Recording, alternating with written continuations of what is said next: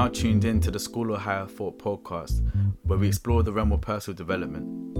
We aim to upgrade your life through lessons learned from personal experience. Episodes are released every Sunday. For more updates and other apparent content, please follow our other social medias in the description below. I hope you've got your notepads ready. Class is in session.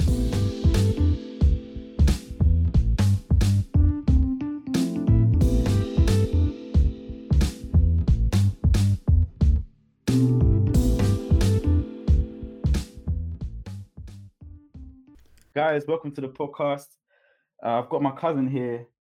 He's been a vegan for 25 years, a fruitarian for 10 years. He's a holistic nutritionist and diet specialist. This guy has done amazing things for himself and for other people.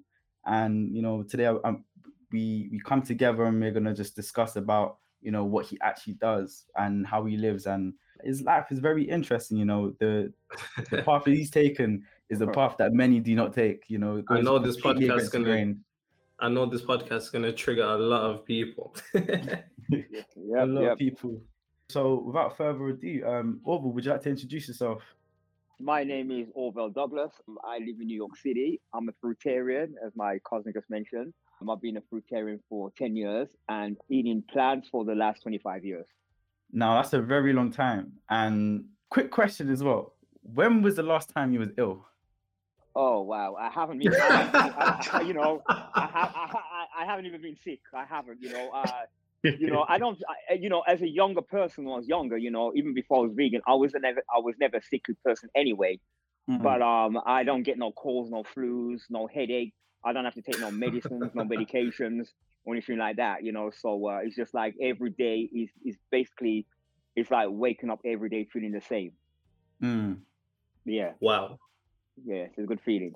Wow, that is insane, especially due to the fact that we've kind of, as a society, we've normalized having flus and colds. It's like, oh, you have a cold, it'll pass. But for you to say you haven't had one in decades is insane. Yeah, it's been many. I think the last time I had the flu, I was about 6 or 7 years old. That was the last time I had the flu, But I haven't had the flu since. Right.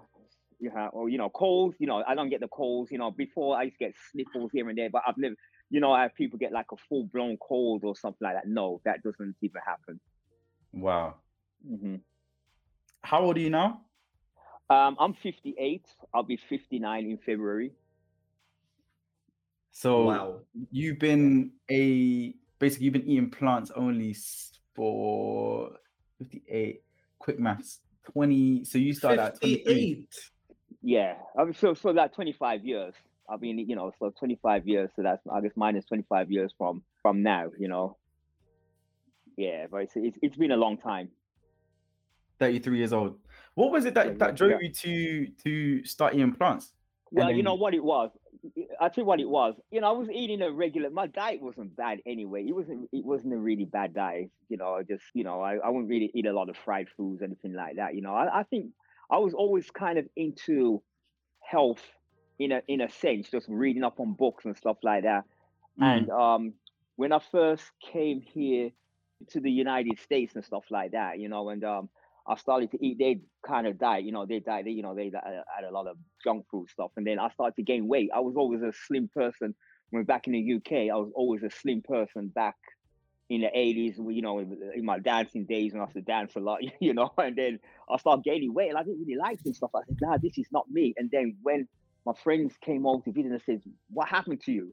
I'm trying to say, basically, they say, what happened to you? I mean, all my American friends thought you looked okay because I guess, everyone at that time they were all, used to people being big, but I wasn't used to that. So I decided to read books and stuff. I decided to read some books and stuff like that regarding health and nutrition. And then I decided to change my whole diet. And I was I was exercising 6 days. I was exercising 6 days a week. I used to drink at the time, socially, but I just gave up all alcohol. I didn't drink anything but water. I exercised for 6 days a week. And within 8 weeks, believe it or not, I lost 50 pounds. Wow. 50 What? pounds in 8 weeks. Yep, 50 pounds in 8 weeks. And ever since I lost that weight, I've kept it off. You know, Mm. so that's what it was. And then it just kind of got me into, you know, people used to ask me questions around about health and stuff like that, and I was able to answer them. And then, I just thought to myself, I should just go to school for nutrition, and that's what I did. So I came back to England for a short while, and I went, because the education over here is free. So I came back Yeah.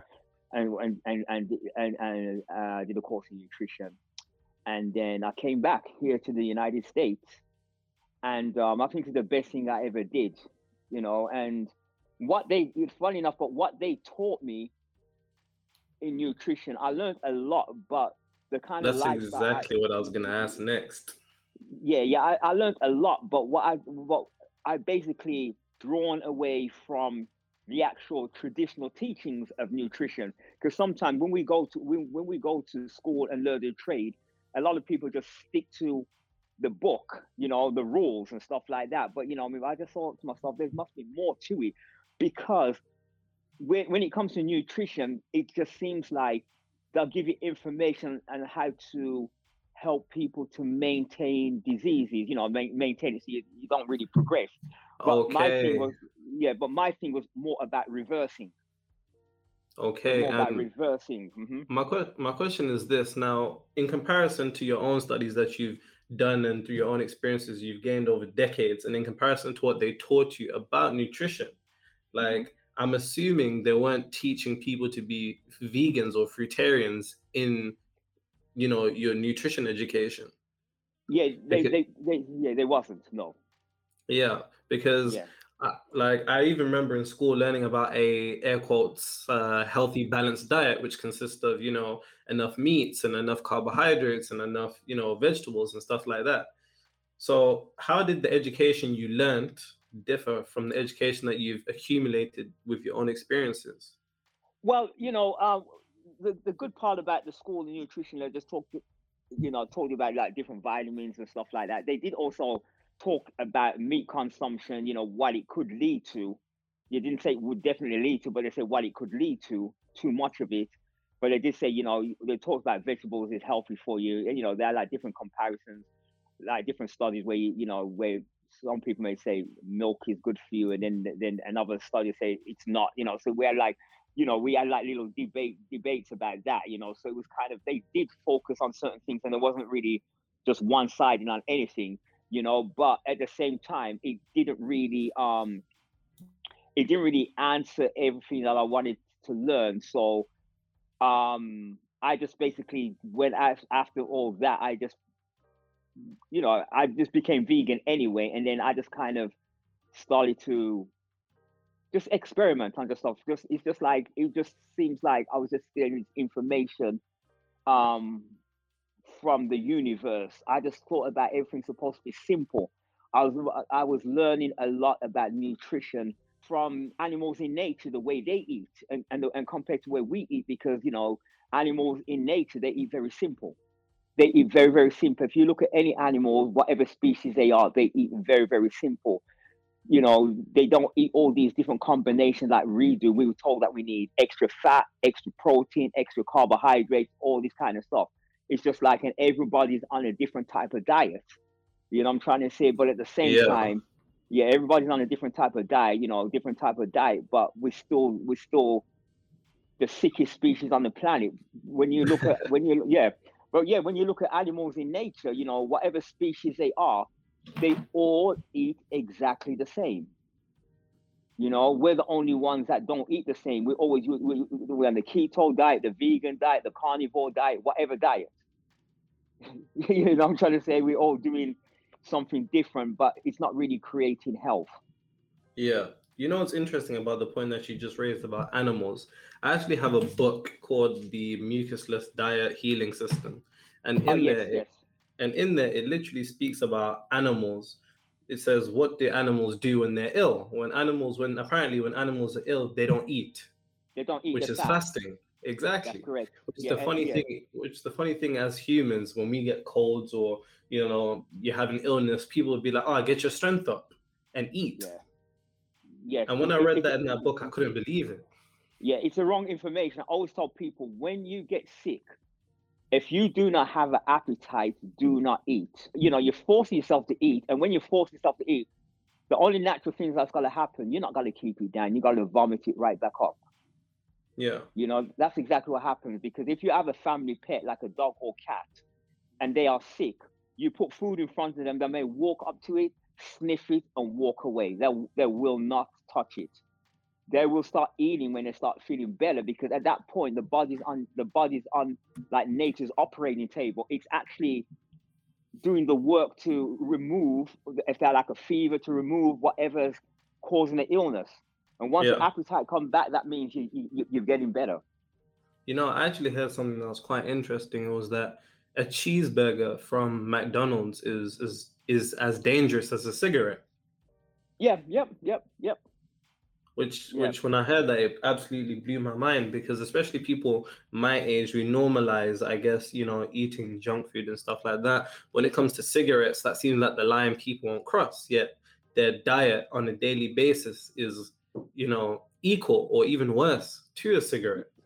Yes, yeah. It's really bad. So if you're smoking cigarettes, and plus if you're doing a whole bunch of these other things, then then you're really putting your health at risk.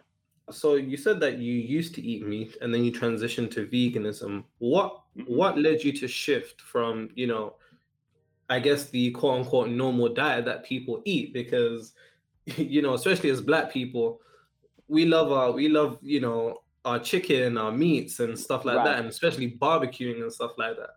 So what led you to shift to veganism first? When I went to nutrition school, I already learned about the effects that meat could have. I kind of had an idea about what it could do anyway, but I kind of learned about what it could do to your body. Now, when I look back, when I was a child, when I was a young person, you see your family members, your aunts, your uncles, when they were a certain age, they're very well and fit, and they can get around and do whatever they want to do. And then when they got to a certain age, they become very sick. Yeah. And it was very normal. So this was a normal. So I'm saying to myself, I'm a very much of a thinker. I thought to myself, well, if my parents and aunts and uncles by a certain age, everybody seems to get some kind of illness, then that's what's going to happen to me.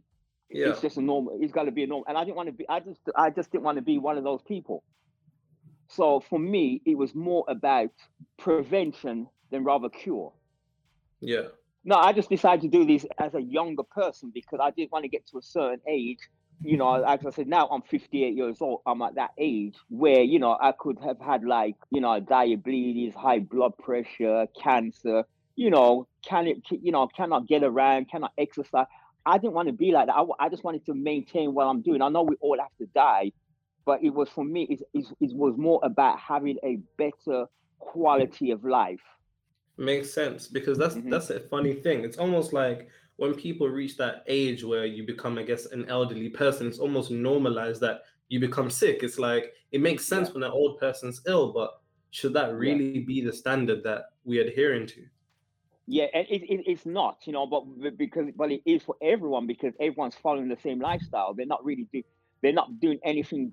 They're not really doing anything to protect themselves. It's never, even as an older person, it's never too late to start doing something. But my advice to a younger person is always start off with, eating a good diet and always exercising, always moving your body every day, because that's what's going to guarantee you, guarantee better health in the future when you get to that certain age.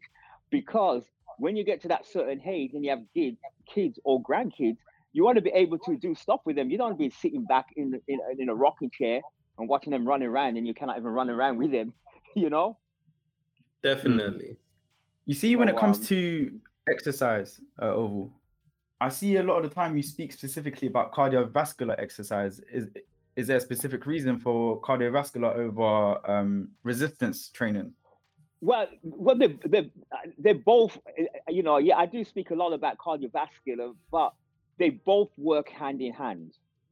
Because cardiovascular exercises will improve your heart. That's what you're trying Right. to keep your heart. You're trying to keep your heart rate strong. Resistance training also does the same thing as well, but resistance training is good for strength. So you need those muscles for strength. For instance, you could become an older person. You know what I mean? And you see an old person trying to say open a jar of pickle. They cannot even things we take for granted. They cannot do it because they have no strength to do it. Yeah. So the combination of both. I like I work out every single day, and I do both of them. Hold on. Sorry, you work out every single day, and you're 58. Yeah, I work out about 2.5 hours every day. I'll run like about before I even start my weight training. I run about almost 8 miles within an hour. That's what I do. I run about 8 miles within an hour. Then after that, yeah. So I do usually on the treadmill, but my speed has gone up. I run at a moderate pace where I can actually. I'm not like puffing and puffing, but I'm running like about 7 a mile every 7 minutes, 7.15 or something like that. I mean, I could go faster, but I just don't go faster because I want to save that extra energy for once I finish that to do my weights. Because I do my weights, it takes usually about an hour. So I'm in the gym like about 2 hours, 2.5 hours, stuff like that. Wow. So so I do that. I do that every day. The reason why I laughed and I asked you to repeat your age is because I'm 21. I just turned 21. There's people my age who can't even have any motivation to even get out of bed, and you're running, for almost 2 hours doing cardio. That's completely inspirational. It's all about what's important. Do it because my body allows me to do it. I think it's very important because if you don't move it, if you don't use it, you're going to lose it. So a lot of these young people, they just need to find some kind of motivation to, do something, make a start. It doesn't have to be as long as what I'm doing, but just make a start of doing something. And once a person starts to get fitter, then they want to do more. There's going to be a lot of people that are going to hear what you're saying. And this is literally some superhuman shit right here. It's amazing what you're doing. It's actually amazing. Some people will say, "Oh, what about my genetics? The reason why I've gained this weight is because of my genetics, or I can't do this, or I couldn't do that because of my genetics." Does the origin of your family roots affect your athletic performance and like the way your body responds to diets? Because some people will be like, I couldn't just, eat vegetables and fruits. Yeah, something I told people, you're not born with bad genetics, you're born with bad habits. You know what I mean? It's not bad genetics, it's bad habits.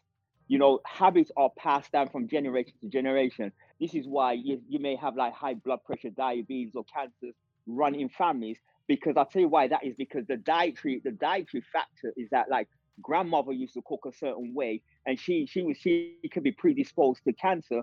And then these cooking skills were passed down to mother passed it down to daughter passed down to daughter. You all have the same genetics, but food has ability to turn genes on or genes off, diseases on or off.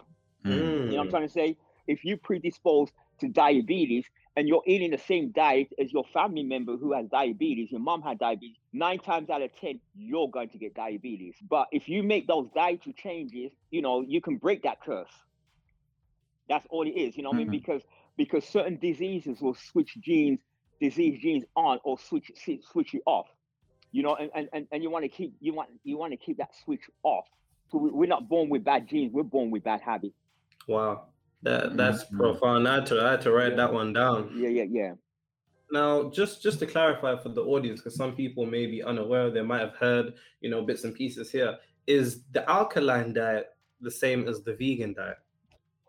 No, alkaline diet is basically certain foods based as alkaline or acidic on the pH scale. So the only things that are usually alkaline are fruits and vegetables.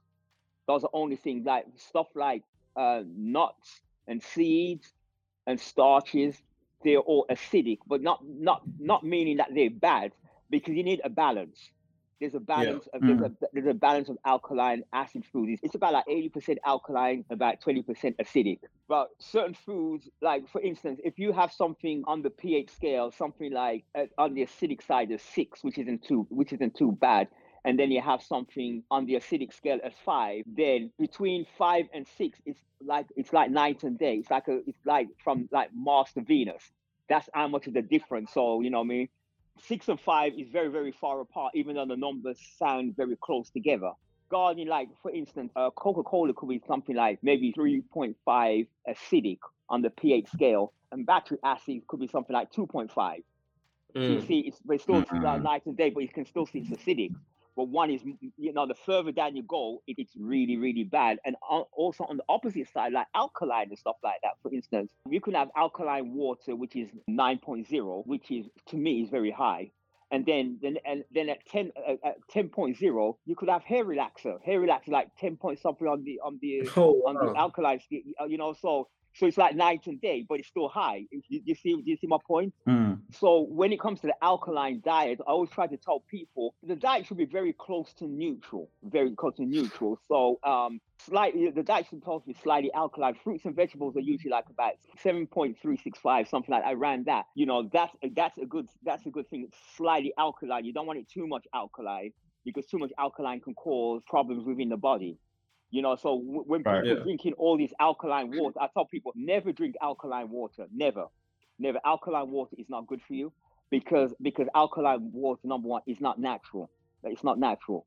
You know, the closest water is supposed to be neutral, acidic and alkaline neutral, supposed to be right there. Me personally, for a year, or for like almost 2 years now, I've been mixing my water with lemon juice, which I've heard is supposed to be. Is that good or? No, that's very good, because you see what it is now. If for instance, I always tell people the best type of water to drink is distilled water, because it has it has no minerals in that water. You know, for the body to absorb minerals, you don't need it from water. You can get the minerals from food. So water, I always tell people, water is supposed to be distilled, because in a natural habitat, in a perfect world, rainwater would be the water we drink if we didn't have like a lot of pollution. But rainwater is naturally distilled water. The only time when these waters, like these spring waters, pick up minerals, they pick up when they hit the streams. It pick up the minerals from the rocks. Our bodies cannot use rock minerals. These are minerals that the body cannot use. You know, so it's better. So it's better. The minerals that the body can use is from food, fruits and vegetable minerals that can be absorbed by the body. These rock minerals cannot. They can leave deposits in the body. Have you ever looked at a shower head, or a dripping tap after the water is diffused and stuff like that? You'll see limescale. You don't see that when you're drinking the water. You don't see that when you're drinking the water. Limescale. But with distilled water, if you boil distilled water, there will be no residue left behind compared to other waters. So the residues that are left behind, that's the stuff that's building up in the joint, in the body. That makes a lot of sense. So, another question. Across the world, we're seeing a kind of increase in, veganism. There's a lot of, I guess, meat plant substitutes. We're seeing, all these junk food, like places like McDonald's and stuff like that, bringing their veggie plant burgers, and KFC doing it, and products in grocery shops saying, "Oh, come get our plant-based meat." Now, for anybody that wants to, I guess, switch to air quotes healthier lifestyle, is that what they should be eating? Well, it's a that's an interesting question. It's a start. This is something, if that can help you to transition from meat, that's fine, but it shouldn't make up the whole diet after a certain amount of time. It's a good, you want a meat substitute that tastes like meat. So it's okay, have one of those, plant burgers.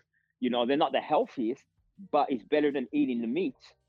But don't make it a habit of eating it all the time. Makes sense. Better for people, better to to prepare your own food. And if you do have a taste for a burger, have a plant burger. That makes a lot of sense. Now, there's also a lot of people that would fight back and be like, the healthiest thing you can eat is, I think they say, pasteurized meat. I think that some people argue that that's the, healthier alternative to actually eating store-bought meat and, getting, I guess, a more organic form of meat without the chemicals and stuff like that. Now, to those people, what would you say in response to them? Well, I would say to them, the response to them that, we don't have the intestines. We don't have the intestine to digest if it's pasteurized or whatever. It doesn't matter. It's still meat. Our intestines is very long. Animals that eat meat, their intestines are very short. It can break it down very quickly. We cannot break it. We have so much intertwines and stuff like that.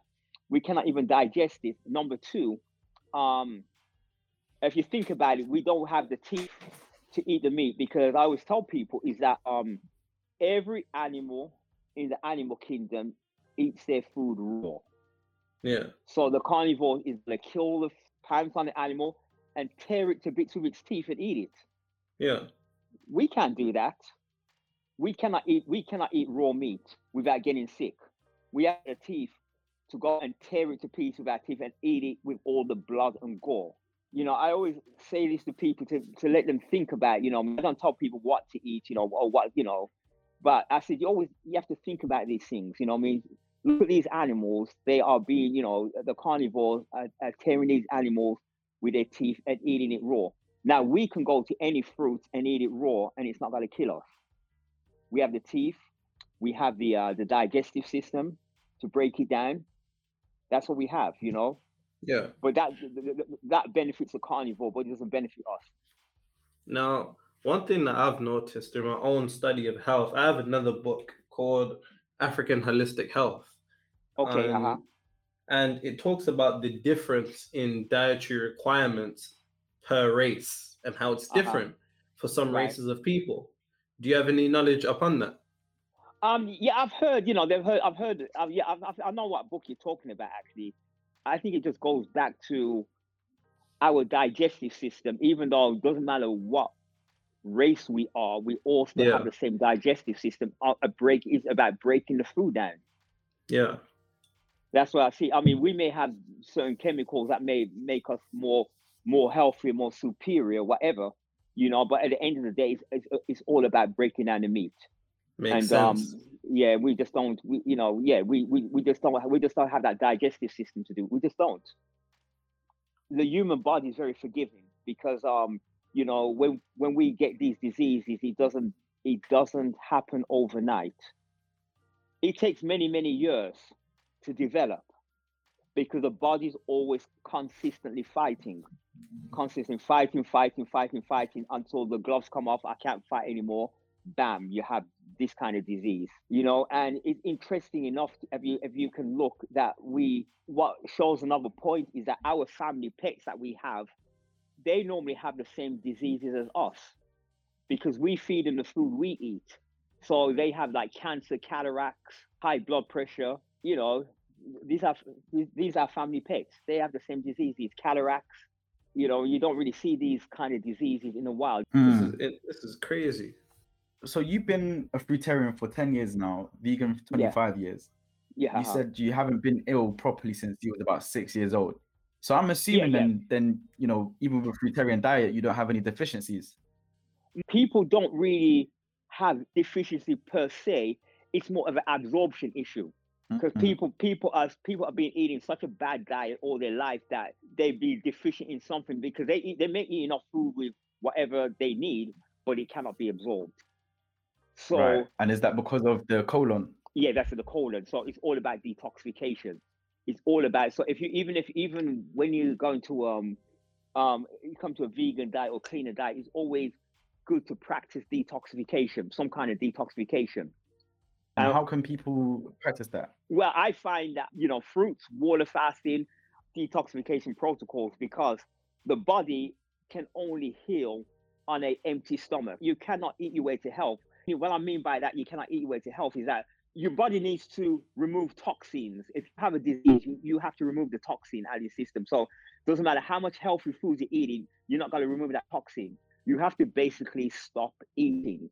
Digestion takes up so much energy because when people are always constantly eating, so by the time after breakfast, by the time they come to eating lunch, breakfast hasn't even been digested, and vice versa.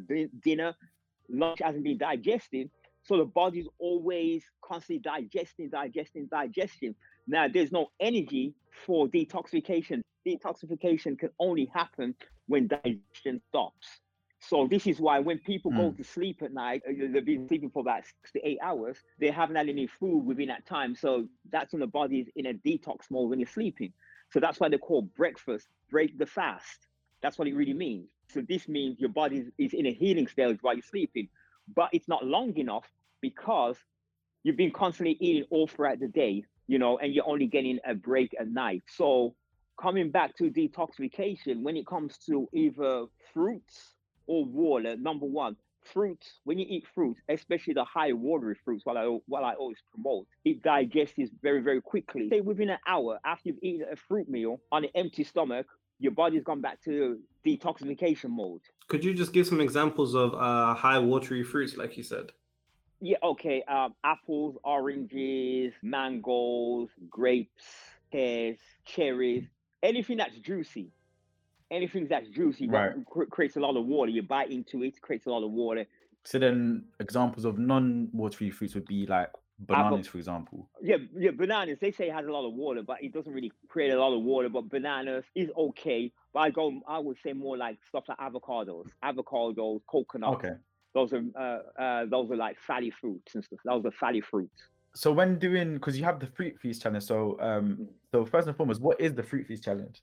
Well, the Fruit Feast challenge is basically based on my particular fruitarian lifestyle. You have other different fruitarians who eat different, types of foods other than fruits, but it's still classed as fruitarian. Basically, what I eat, and apparently, when I first started this challenge 6 years ago, I said, well, what I can do, I'll create a challenge so that you can actually experience what I go for like 30 days. So that's what I did. I created a challenge 6 years ago. The very first challenge I created, after the challenge was over, I had like a few people joined. After the challenge was over, I was getting messages from people, oh, I can't believe before this challenge started, I had diabetes and now the diabetes is gone. Or I had high blood pressure. And every single challenge I did, I was getting a lot of people sending me messages. And because I didn't have anything to reverse, I didn't really know the effects.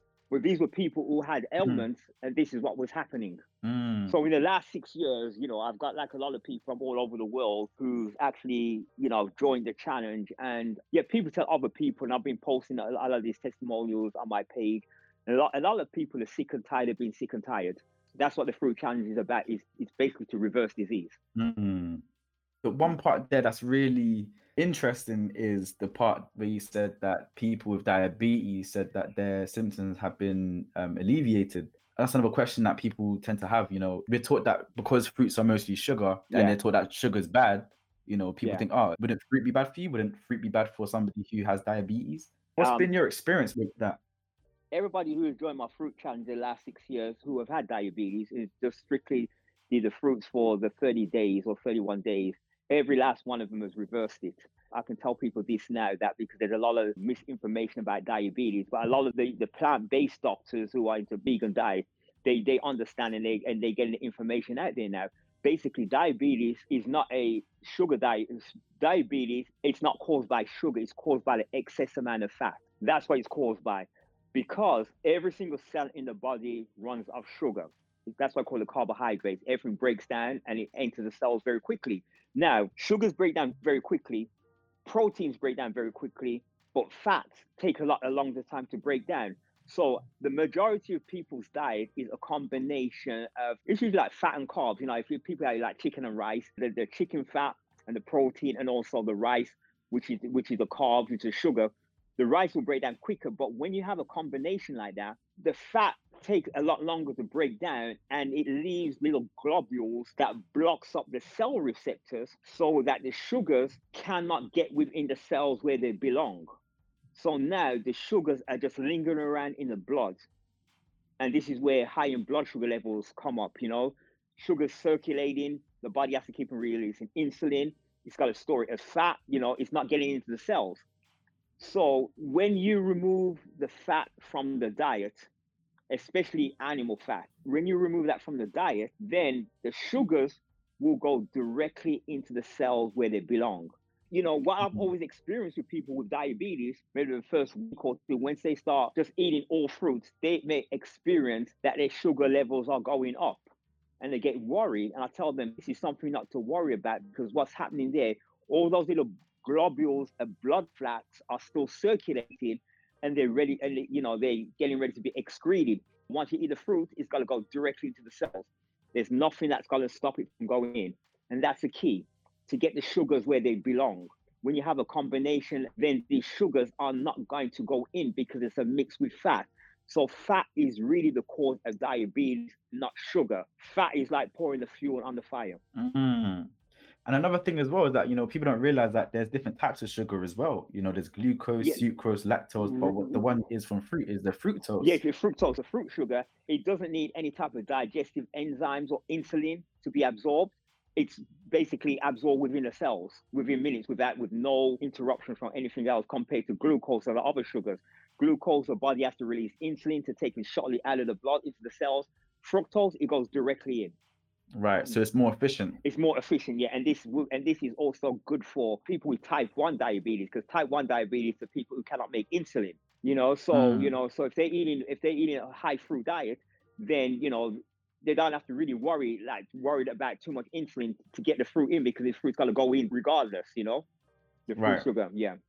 A question that I actually had, which I guess is part of a holistic diet in a sense. Do you take cold showers? I don't, but a lot of people do. Yeah. And a lot of people find it is very beneficial to them. I don't do it, but it's very beneficial. I've tried it before, but it's not my thing, but it's very beneficial. Okay, then. So obviously, a lot of people hearing this might want to try your Fruit Feast challenge. What would they be drinking throughout this whole experience? They'll be drinking either distilled water in the challenge or fresh raw coconut water. But what I've actually found is that if, once you start on the fruits, maybe for the first couple of days or so, you may not even need to drink any water or drink any fluids, because you'll be hydrated on the cellular level. The water and the coconut water is really optional, because most people diets are dehydrated, like come from a cooked food diet, with all the herbs and spices, it causes dehydration in your body. But when you're just eating fresh, juicy fruits, it's got to keep you hydrated. So this may not happen for the first week, or maybe the second week. You may find that you're not really drinking any water, you're not thirsty or anything like that. And it's okay. You don't have to say, okay, I haven't drank any water today, let me drink some water. You don't have to do that. Because if you feel hydrated, you'll feel it in your throat and you feel it in your body. If you feel hydrated, then you don't have to take any fluids in. Wow. Well, hopefully everyone's taking notes while they're hearing this, because I feel like I'm learning a whole lot of stuff. Right. Thank you. This is the most important thing as well. Health is wealth.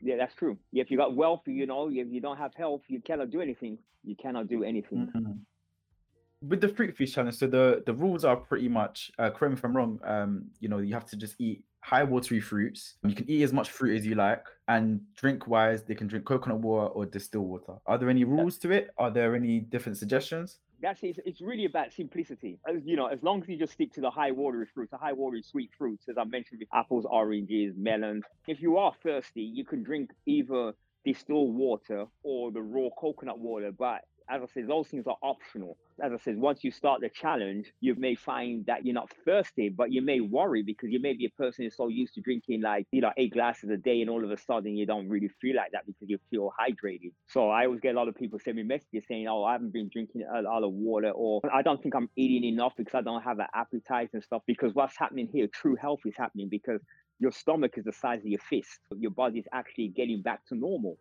The simple rule is eat when you're hungry. So that means if you eat, you can eat 5-6 times a day if you feel hungry. Or like myself, I only eat once a day.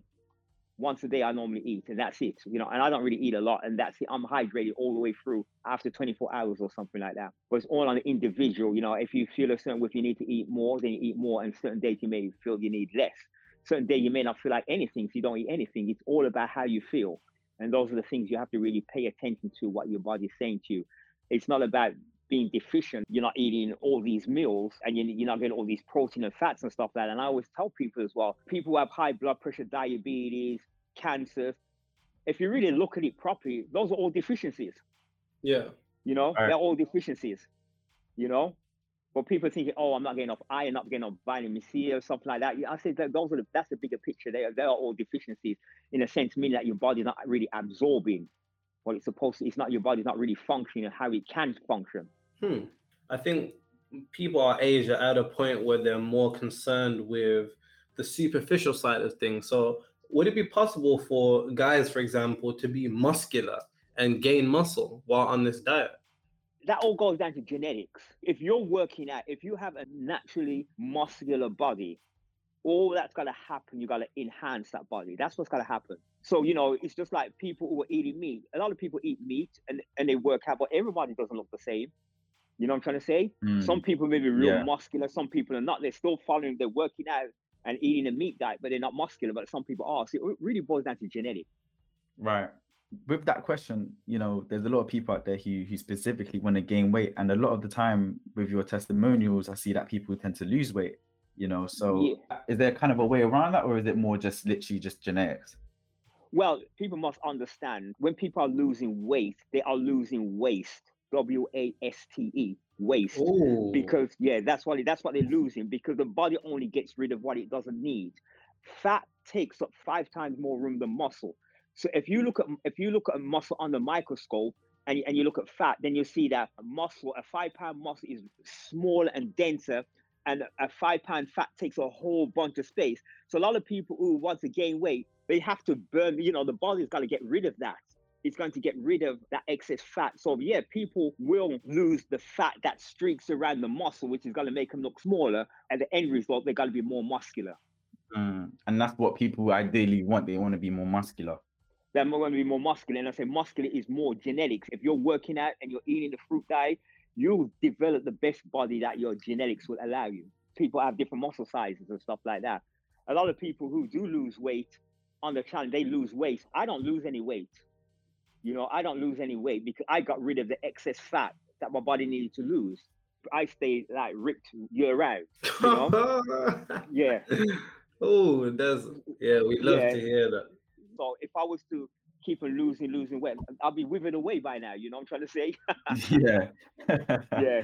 Yeah. So that's just an example that the body just gets rid of what it doesn't need. So aesthetically, you may not like it or you may like it. You may want to look like a certain person in a magazine, but you may not have that genetics to look like that.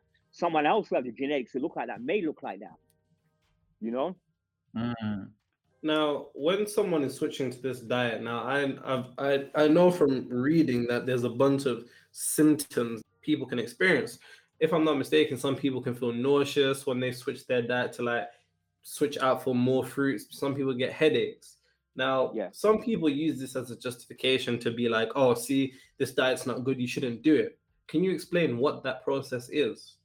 When you're getting headaches and nauseous and all that kind of, when you're getting detox symptoms, basically what's happening is that the body, as the fatty tissues within the body, has released these toxins that are in the circulation that's about to be excreted out of the body. So all these toxins are running through the blood. That's why you have like the headaches and feel nauseous. But that will pass in a day or two. It will pass, you know, and your energy levels will come right back up. That's what's happening. But people, as soon as the moment they start feeling sick, I say, oh, this is not right for me. It's, you know, it's not working. It made me sick. It didn't make you sick. You know, you're already sick. Just that the toxins are being shaken up out of your body. It's just trying to get out. You know, those are detox symptoms. Exactly. And it's so funny that people's bodies can be accustomed to a diet which is toxic for them. And when you attempt to detoxify those toxins and they're having these symptoms, they can't see that it's their body, I guess, trying to get rid of all of those things. That's what it is, because I tell people once they get all these detox symptoms and they go back to their old ways, like eating whatever they normally eat, the symptoms will disappear very quickly. Because I tell you now what's happened, those toxins have settled back into the fatty tissues again. That's the reason why they're getting those symptoms. That's the reason why. So, you know, if you want to break those symptoms, eat a couple of burgers or whatever, the symptoms will go and you'll feel well again. You know what I'm trying to say? Yeah, that's reality. You'll feel well again. So if you don't mind, take me through your day to day. What does your day to day diet look like? What do you eat when you wake up? Maybe if you don't eat in the morning, and I don't. If you eat lunch, if you eat dinner, what does that look like? Okay, it's very simple. I eat once a day. That's it. One meal a day. That's it. And that's usually around, I use between 12 and 3, usually between 12 and 3. So I may have like, maybe like 2 pounds of grapes. I just usually eat mono meals, like just one type of fruit. So I prefer mono meals than, like a fruit salad. And that's it. Once I eat that, I'm good to go. I don't have to eat again till the very next day, around about 24 hours later. You've literally Mm. just broken a lot of people's hearts saying you eat one meal a day and it's grapes. Yeah, just grapes. Just grapes or whatever fruit, mangoes, whatever fruit I have, and I'm still able to. It's not just food that's also giving you energy. You're getting energy from the sunlight, you're getting from the air, you're getting it from a lot of different sources. Because say I eat at 12 o'clock, then I work out every morning. I'm at the gym at 4 a.m. every morning. I'm running for about an hour, then I'm doing my weight training, and then I'm done working out by about 6:15, 6:30 in the morning. I'm not eating anything until around midday, between midday and 3 o'clock. So that's like 6 hours Mm. later. While I'm working out, this is another thing that a lot of people find it hard to really be. I'm so hydrated, even though I'm not eating a lot, but that fruit that I ate like almost 24 hours ago, you'll never see me in the gym with a bottle of water That's because I don't even, insane. because I don't even get, my throat doesn't get dry or anything like that. That's it. This is insane. Yeah. It's the Yeah, truth. there's Yep. gonna be a Actually, lot of people that are gonna hear this and think there's no way. There's no way there's a 58-year-old who's running, 8 miles an hour, every 4 a.m. just eating grapes and that's it. This is exactly why I'm so grateful that first of all, Zach got you to be here, and second that you're here because this is literally going to challenge the standing convention of thinking when it comes to diets, Yes, especially in yes, the West, because yes. I know it's more prevalent to eat fruits I know I'm African, I'm Zimbabwean, so people do eat more off the land there. But when we kind of move to the West, people are just eating on the relied, I guess, pre-cooked meals, store-bought meats and stuff like that. So to hear mm. you say you just eat grapes and coconut water, that's it. That's amazing. Yes. And another thing as well, because I see that grapes are one of your top fruits. What would you say, because a lot of people cannot find seeded grapes or seeded fruit in general. Does it matter if it's seedless or not? It really doesn't matter if it's seedless or seed. It really doesn't matter. I mean, seeded is always best, and I always get seeded because you got so many fruits that you can choose from that are seeded. But my observations, what I found out is that when people on the fruit challenge who contact me and say, I cannot find no seeded grapes or cannot find seeded anything, and I always tell them, well, all you can do is do the best that you can do. So even though they're still eating seedless grapes or seedless fruit, they're still getting the results they're looking for. They're still reversing their diseases. So even though a lot of people Mm. may say you shouldn't do this and do that, and it's going to cause this, I'm more about observation than internet rumor. You know what I'm trying to say? So those are the results. People Mm. still got their results, and the reason why I think they got the results because, as I said, reverse the disease is reversing it on the empty stomach. So these, even though Mm. it's seedless, the fruits are still got to be digested very, very quickly. Mm. So the body goes back into that empty stage where disease reversals can continue. So you do consultations, right? Yes, I do So consultation. when people come to you for consultations, what are common things that they come to you specifically for, and what are the usual results when they turn to the fruit diet? Depends on, they may have some kind of disease they want to reverse, like high blood pressure or diabetes or whatever they have, and I give them the information. I'm able to talk to them and see what their symptoms are, and I'm able to actually help them to give them the emotional support, and I'll give them that information, just like the information I'm giving you guys here. It's basically the same information I give basically everybody, but maybe in a different format, referring to that person in particular. I just help them to coach them to actually stay with the program. If you feel like giving up and let's talk about it, just help them to stick with the course. Yeah. Going on your Facebook page. So if people didn't know, your Facebook page is, what's the name of your Facebook page again? Is it Orvel Fruitarian Lifestyle? Yeah, it's Orvel Douglas Fruitarian Lifestyle. Right. And on this page, you can see pretty much all of the testimonials that come to you. And it's really interesting reading through. I've seen even a common issue, especially within young men recently. A lot of young men are taking Viagra for their, erectile dysfunction. Yes. And there was a testimonial that I saw where I think the guy was in his 50s and he Right. hadn't woken up with a morning erection in 10 years. And just by doing a fruit diet alone, Wow. he woke up with one. Yeah, For after real? 10 days, yeah, after 10 days, yep. I always say that, those little blood vessels are the smaller blood vessels that can get blocked up very, very quickly. So if a man has ED or have erection problems, it's telling you that they're already at the beginning stages of coronary heart disease, because the body's a whole pipe work. So obviously, if anything's going to be noticeable, that's going to be blocked, and there are going to be those small blood vessels in that area. But like in the main artery, the big arteries, you may not see anything for now because those arteries are wide open and the blood can still get through. But the smaller vessels down in the groin area, that's where the problem starts. So if I was talking, if you have that, change your diet, because that's what it's going to lead to. It's going to lead to coronary heart disease. If those little vessels are being blocked, imagine in the next 10, 15 years, what's going to happen to the larger artery. You're going to end up with a heart attack or stroke. Right. I have a couple more questions about fruit specifically. So when actually going into the fruitarian diet, it must take a lot of discipline and patience to exercise the limitations on yourself, especially when living a life of a completely different diet, when you're cooking foods and you're used to that hot food in your mouth. So when you first became plant-based, was it difficult for you? And what helped you to become consistent and then eventually turn into a habit and lifestyle?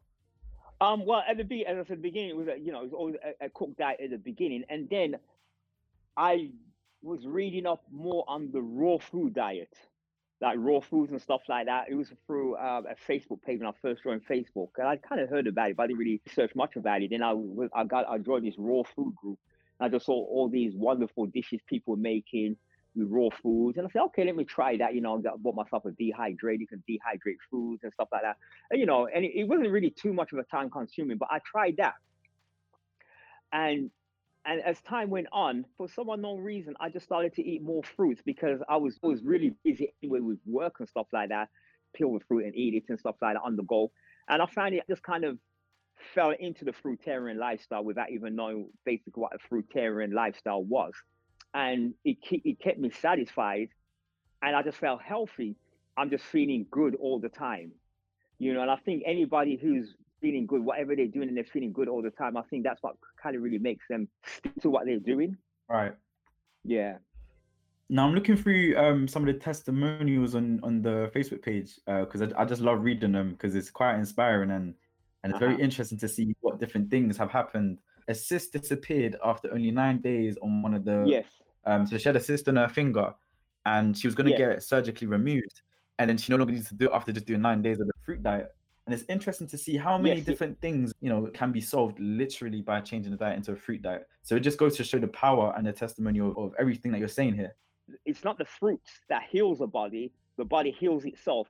The fruits put the body in a great environment to heal, because the lady, she had that cyst on her finger for over a year. She's got to get it surgery removed in April now, and she follows a raw food diet. She has her own business, that same lady we're talking about, so she makes a lot of raw food. That didn't even help her to get rid of it. You know what I'm trying to say? The raw foods that she makes on a daily basis. She has a raw truck. I can't remember what city she's out of. She had people come and buy raw foods from her.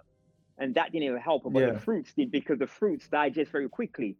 And you see, once her stomach goes on empty, that's when detoxification can happen, because digestion now is being removed. She's not digesting anything. And that's the reason why a lot of times people do not heal, because they're always constantly eating all the time. The body's always digesting. And the only time it has chance to detox is when they go to sleep, which is like 6 to 8 hours, and that's not enough time. So it's best for the body to have that peace and quiet to just do what it needs to do rather than spending its time processing the food that's going into your body. You hit the nail on the head. That's exactly what it is. When people understand that, that's how true healing starts to happen. Mm. Yeah, that makes a lot of sense because I do water fast, 36-hour water fast usually. Oh, And great. That's great. yeah, every time I do them, I always feel fantastic afterwards. The energy levels are high. I just feel quite like, light on my feet, and I'm just ready to just take on the world. But then Yeah. throughout the week, when I'm eating every single day, three meals a day, over time I start to feel more lethargic and more slow. And Yeah. even the mental clarity, it decreases. But when I fast and I've given my body the time and space to heal, I do see a lot of mental clarity, which is interesting as well. Yes. Is that Yes. something that you see a lot as well in people who do the fruit diet? Do they feel more energetic and Yep. more clear Absolutely. with their thoughts? That's the reason why when I tell you that the way I run, do the running, that's how I feel every day, because my body is always in that stage of, you know what I'm trying to say? It kind of sounds counterproductive of what we're being taught, that you need to eat to get your energy levels up and stuff like that. But as you says, what you're feeling, the majority of people find that they feel light, they feel energetic after they've started to eat less. It makes a lot of sense. It's fantastic what you're doing, is Thank you. revolutionary in a sense. Thank you. Thank you. Especially Thank you. when nowadays all of the pharmaceutical companies, it's a business model, and being unhealthy is profitable. The pharmaceutical industry profits off of unhealthiness, being in a place of disease. And what people don't realize is if you're in that place consistently, you're just generating more money for these companies. So it makes sense why, there's been so many studies that counteract everything that has been said here. There's Yes. people who want to argue against it, and then, because it's profitable for those companies, they naturally want to protect their profits. Yeah. If something goes against your business model, you want to protect it. It's interesting to see directly, speak with somebody who lives the lifestyle and also has shown people the other's lifestyle, and they've gone out their way and done it, and they've also seen the results, and it because there's the studies and then there's the results. It's very empowering to see how it's gone on and how it's benefited other people. You're revolutionary, in present day. So thank you for taking the time out to speak with us and to, just show us a different way of living. Thank you so much for having me on the show. I really appreciate it. It's truly an honor. And you know what? I think just like, I feel like when me and Zach advertise this on our own platforms, we're going to have to put up your photo that is Zach showing me a photo of you, and you just look completely swole. And I think then it will hit people that, you know what, this guy's 58 and he's in better shape than majority of people our age. Yes. Yeah. That says a lot. Yeah, thank you. But another thing as well, so I kind of wanted to go into this topic as well. People don't see the importance of seeing their roots and seeing their family. And what Orvel has done is he's started to make a family tree and retrace the family's origins, and also connect family members who's might not necessarily be in the country and people might not know about them. And he's traced them down. He's kind of made it more communal for the family. And I just wanted to ask, like, what was your process behind that, and what was it that you've kind of found? And I've always been interested in just trying to find family members. We all know the ones who we're all in the same country, like England. We all know those family members and stuff like that. But you see, what happened when our parents came from the Caribbean and came here? Then they had like a lot of other cousins and aunts and uncles, but we didn't really know much. We didn't know anything about them. I just wanted to just trace, just to see who these family members are, and then I just decided something. When I joined Ancestry, I decided, let me just see how far I can trace the family roots back, because at the time all I could trace our family root back was basic to grandparents, and that was it. Our family didn't really talk much about their aunts and uncles when they were growing up and stuff like that.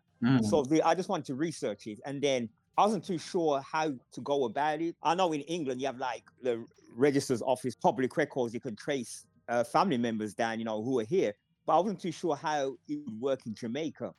Someone told me about this website called familysearch.org, and then once I found that, it was a wrap. You put a certain name in and then it'll come up, some public record will come up, and then I was able to trace great grandparents and great great grandparents and their kids. There's a half Chinese relative that I found recently, which I think was the most profound one. He was adopted, born in 1917. That's my mother's first cousin.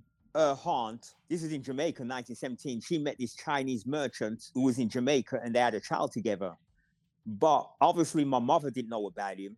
Obviously, the older people, like my grandparents, knew about him. But, nothing was ever discussed with us or anybody else or stuff like that, because after a certain age, the father took him back to China, where he was adopted by a family that couldn't have kids. So I think during his life, he was in some kind of special army in China, some kind of intelligence and stuff like that. He went all over the world, and I'm not too sure how long he stayed in Jamaica, but he had some information regarding where he came from, even though he was adopted and his name was changed. He had some information. So his grandson decided to do a DNA test for him, just to see if he can find any of the Jamaican side of the family members. Unsuccessfully, he didn't find any members, but he did a test. So he did a test called My Heritage, and I did Ancestry. For some unknown reason, one day, something just told me, just load my DNA. Because you can load your DNA. If you do any of these tests, you can load them up to different websites. So I said, let me load my website up to My Heritage. And I did that. Then when I saw the relations I had with people, I saw this man. His name was Vincent Young. And it says like 90 plus years old. And, and I says, Vincent Young. I've never heard of a Young, if it's that close to the family member, I must be able to figure out who he is. So I called my mom and asked her, do you know anybody by the name of Vincent Young? She says, no, I've never heard that name before. So I contacted the person. Actually, it says Vincent Young. This account is managed by Thomas Liu. So I sent that person a message, and Thomas Liu said, and I said, by the name, are you half Chinese? And he said, yeah, because I said the name sounds Chinese. And I spoke to him, and he said, my father, he was born in Jamaica in a place called Blackwoods, Clarendon. That's where my mom's from. It's very small. I've been there before. Very small little town, And he said he was adopted, but before he got adopted, his name was Glenatus Higgins, and Higgins is our mate. How that's our family name. So his name was Glenatus Higgins, and his mother's name was Clementina Higgins. So I went onto the family search website, and I found a birth certificate with that name, Glenatus Higgins, born in 1990. Mother name was Clementina Higgins. I called my mom and said, Mom, do you know of anybody by the name of Clementina Higgins? And she said, oh yeah, Clementina Higgins. She said, that's my aunt. She said, we didn't really see much of her because she had moved to Kingston, but that's my aunt. I said, Mom, you need to be sitting down. Listen, I found you have a cousin. He's 102 years old and he's alive. And guess what? He's Clementina's son. And guess what? He lives in Birmingham. You know what I'm trying to say? He could be anywhere in the world because, as I said, he grew up in China. He went to Jamaica. He did go back to Jamaica as an older person. He met his wife. She's Chinese. They went to Jamaica, and 2 of their children were born in Jamaica. Then they migrated to Birmingham. That's how we met him. And then through him, I've also been able to connect with other family members on both sides, on the Higgins side and also on the Douglas side of family, connect with people like that, So that's how we made that connection. So that's powerful, because even just seeing into your family roots, as you said before, genetics are passed down, and, your habits are passed down. Yeah. Sometimes diseases might be passed down. Whatever it is, it can literally be passed down through your genetics. It can be really interesting and can answer some questions that you might have had. Was there any questions that you had specifically, and looking so far has answered that question for you? I just wanted to know where I came from. The reason why I did the ancestry at the beginning was basically to trace back family members and also where exactly I'm originated from, what part of Africa, that's what it was. And then I went even further and did another test, which was called African Ancestry, which actually broke down exactly where in Africa and what tribe. I did a test. There's a couple more tests I'll need to do, but I did a test what can actually trace my father's side back from where from the Douglas tribe, from where his father's came from. And it ended up in a place called Gabon in West Africa. The tribe is called Akeli tribe. I share the same DNA as the people of the Akeli tribe in Gabon tribe. We share the same DNA.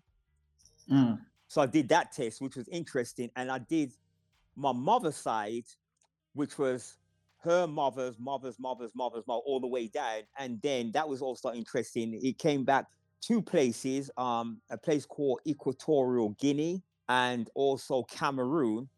And there was 3 tribes that I'm associated with, Bubi, Tika, Hausa, and Fulani. That's on my mother's side.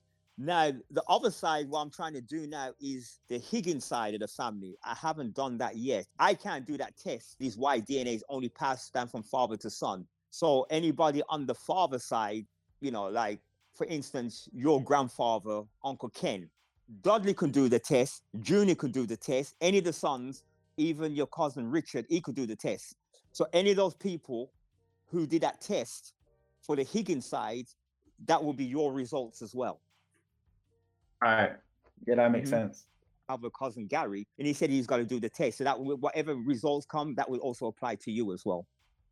Yeah. Okay. Yeah. And so if there's anyone who is looking to, trace back their family roots and discover a bit more about their families and their ancestors, how is the process? What kind of things could they expect and need to do? Number one, they'd have to go and, get a DNA test. Be prepared to what you may hear, because there's so many family secrets you may not even know of.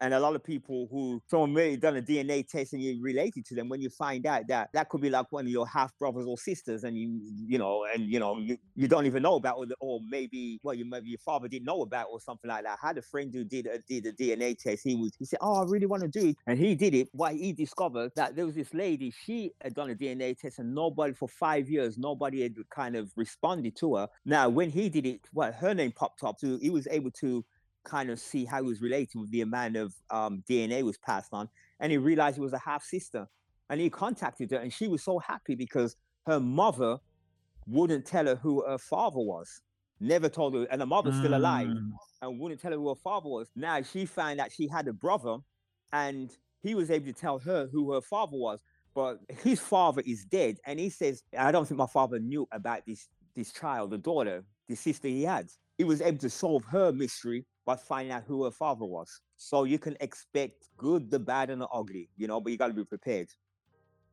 That's very interesting, because it's like all things that's done in the dark will eventually come to light, So absolutely. Lesson number one, people, may as well just tell the truth from the beginning. That's right. Yep. Indeed.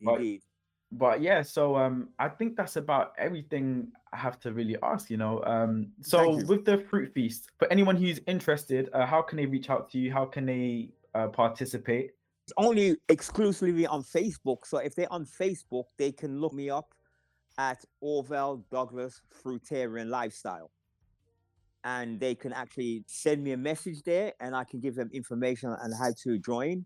The next fruit challenge is July 1st. Come on down and join. And if you have any health issues, or you just want to feel better and feel good and lose weight or whatever, just come and join. I'm definitely going to be joining 1st of July. Okay, I remember great, I tried to do it last year, at the end of last year. But at the time I was training for an MMA fight. I think on the second week I struggled to stick with it because I started to miss the hot food. Yeah. So I ended up cooking again, and then I failed that time, but this time I'm coming back, and I'm gonna stick with it completely all the way. Right. You didn't fail because you haven't stopped. You're still trying. You know what I'm trying to say? Yeah. That's the way I look at it. Yeah, You know what I'm exactly. trying to say? Yeah, you're still getting right back on board and doing it again. Yep, indeed. Nero, do you have any more questions? Nah, I got all of mine out at the beginning. Yeah, thank you. No, thank you so much. You're more than welcome, and thank you for having me on the show. Most definitely. And for anyone who might struggle spelling Orvel, it's literally Orvel. Yeah, so, we're gonna make sure we put his details in the description somewhere. Yeah. Orvel Douglas. Yeah. But yeah, with that being said, people, Orvel, it's been brilliant talking to you. It's very insightful. Just got to thank you again. It's a truly an honor to have you in my family tree. Yeah, thank you. Such a great person. Thank you. I appreciate that. Thank you so much. Yeah. Hopefully I get to meet you again soon. The last time I saw you was a little boy, man. That's the last time I saw you. So you wouldn't even remember that, man. Yeah, it was a very long time ago. Yeah. You guys need to come and visit, Definitely. When we come out there, we'll just be eating grapes. Eating grapes and mangoes, man, Yes. Well, Orvel, thank you so much. Thank you. Pretty appreciate it, yeah. His details will be in the description below, so you can have a hyperlink to just get straight onto the Facebook page, or you can search up yourself, Orvel Douglas Fruitarian Lifestyle. If you have any questions, you want to message him, as he said, you can message him there. And yeah, class is in session, man. Stay studious.